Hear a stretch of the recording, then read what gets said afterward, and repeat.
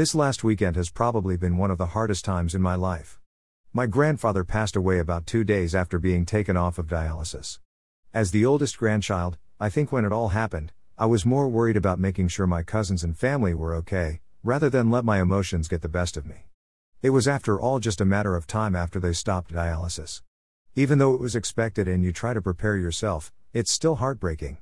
I know some people lose them when they are young, but I've been blessed to have had mine through my adult years. The first grandparent I lost was my mother's mom when I was about 19 or 20. So now 18 years after losing my mother's mom, I've lost my father's dad. Seeing my dad at my grandpa's bedside after he passed is an experience I do not ever want to feel again, only I know that I'll have to go through it 4 more times. My grandpa was awesome. He talked shit, gave me the finger and told me he loved me all at the same time. Today at work, I think the realization finally hit because I broke down. I think about my dad the most. He was close to my grandpa like I'm close to my dad. He can no longer call him on the phone, or watch the Cubs or Blackhawks with him. That scares me the most. There will be a day that I won't be able to call my dad, celebrate a Hawks goal, or go golfing with him. My grandpa hated going to the hospital for dialysis and for medical shit, so saying that I wish he was still here would be selfish on my part.